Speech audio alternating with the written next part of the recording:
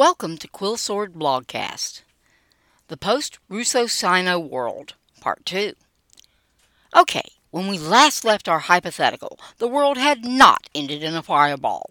The U.S. was busily trying to corral nuclear proliferation, and both Russia and China had fully collapsed. Nation-states can multitask. They aren't great at it because humans aren't. But unlike your supermom, nation-states really do have many people who can be directed to do different things. This is a good thing because the U.S. is going to be really distracted, as it was in the 90s, with trying to not let crazies get nukes. However, the U.S. is also going to have to deal with the fallout of two major governmental collapses. When the Soviet Union went belly up, the UN was still fairly, for it, robust. That's not true any longer. I'm not interested in doing a dissertation, so the short version is the Russians and the Chinese helped undermine the UN over the last 4 or 5 decades, with it getting much worse in the last 3. The UN isn't completely useless, but it's probably more work than it's worth, while the US has bigger fish to fry. That won't stop the UN from being an oversized pain in the backside, but it also means the UN won't be any real help. Europe? I don't know. I'm kind of hopeful for the European people, but their governments are crap and getting worse. They aren't very close to collapse at present, but they are so over-dependent on the EU and so badly skewed that it's hard to see any of those governments getting their acts fully together fast. There's a lot to unload with Europe. Some are questioning whether our European allies have ulterior motives. But the question for today is, what will they do? Mostly trip over themselves. That's not a dig. Europe has no better frame of reference than anyone else for this kind of a mess. The problem with muddling through as a means of problem solving is that you end up face down in the mud more often than not. We like to think our governments are well thought out engines of progress. Excuse me. Had to stop for a giggle break. Anyway, they aren't. Governments are people trying to figure out big, complex people problems. Good governments try to do that with a minimum of harm. No governments do that perfectly, and the idea that experts can figure it all out and save the day is just laughable. Governments are people, and people make mistakes. The bigger and more complex the system, the stupider the mistake. We can make it worse. We could turn the whole mess over to an AI, which will promptly decide that every dog pictured near snow is a wolf and nuke the San Diego Zoo. I vote we skip that one. People may be messy, but it's a messy we know how to handle. Europe is in a bad position.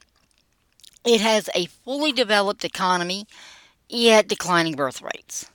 Coal aplenty, but not so much oil and gas, which doesn't matter since Europe is busily trying to save the world by bankrupting itself.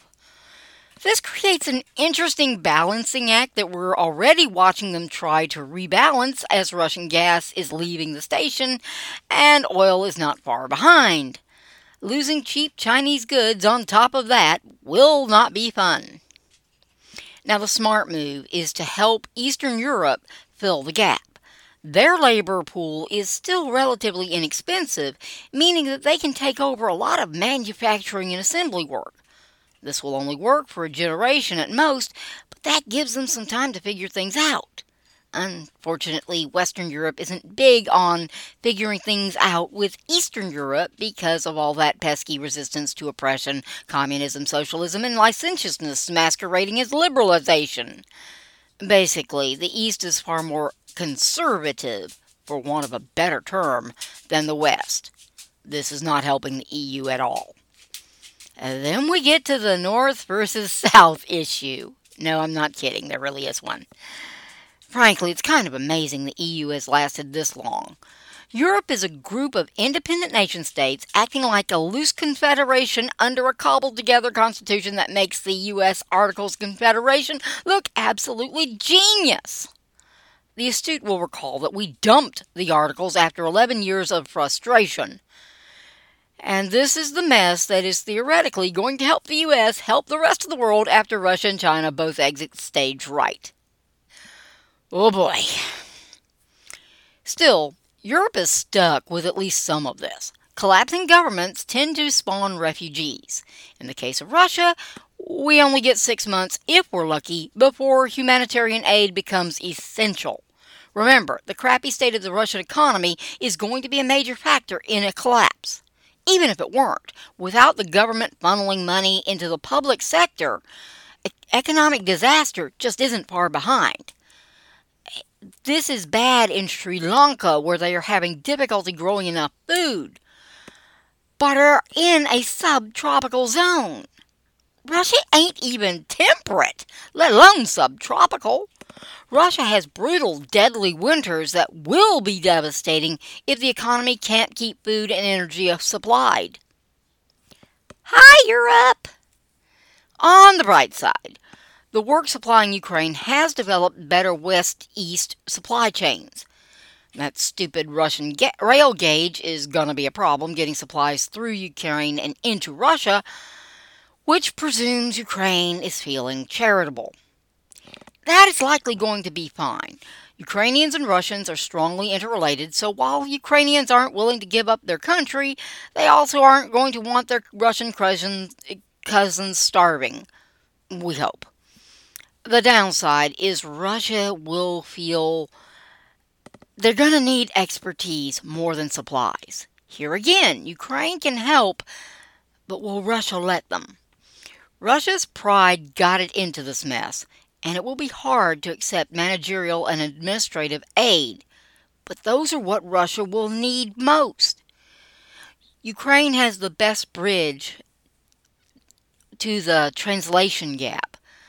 But having the country that beat you in a war you weren't supposed to lose help you with your restructuring?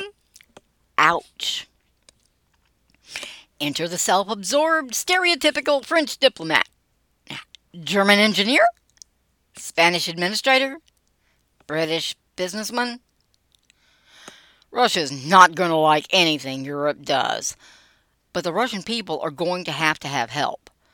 Europe has the know-how when they aren't on vacation, and they are right on the border.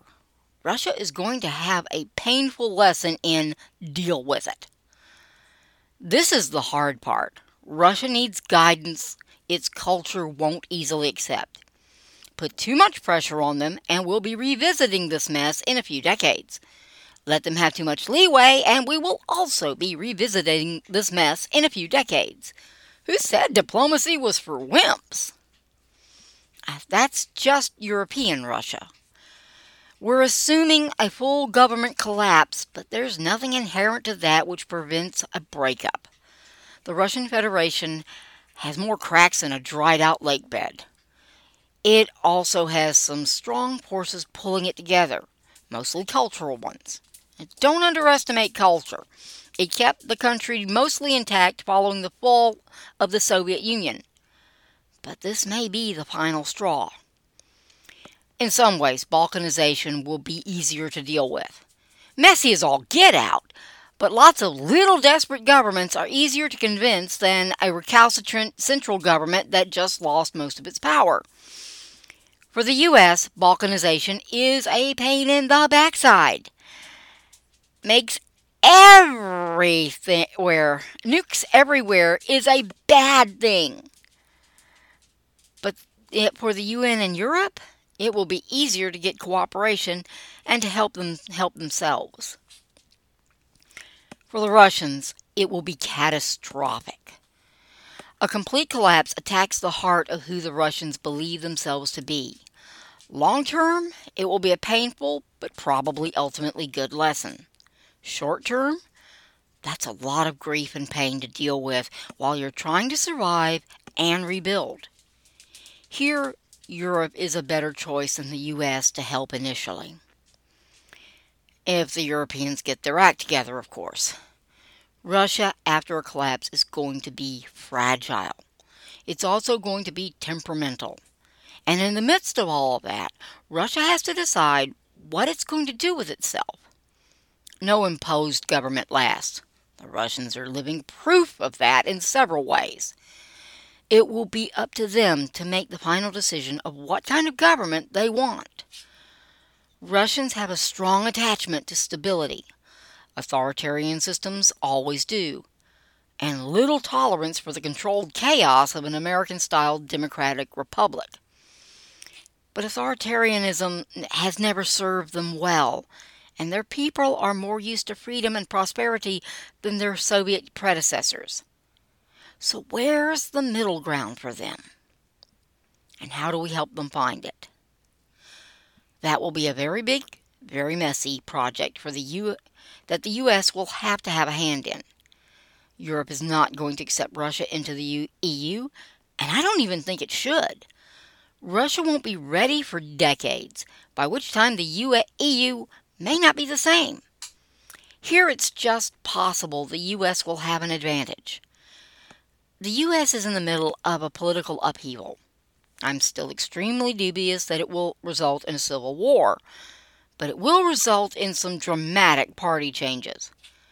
Having a real-time controlled chaos do its thing will give us something to point to when the dust settles and the U.S. emerges stronger, to show that we can do it. And if we can do it, Russia can too. Of course, I'm assuming that we will emerge stronger. History seems to be on my side here. Regardless, the days of the authoritarian counter to Western democratic governance are ending. Letting Russia sink back into its authoritarianism does it no service, and its people no good. The decision, however, has to be theirs. Make no mistake.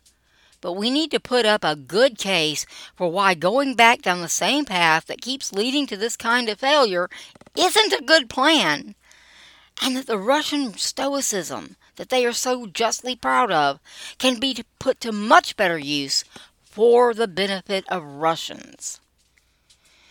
This time, however, we have got to keep our eye on the ball and make sure that everyone has an at-bat.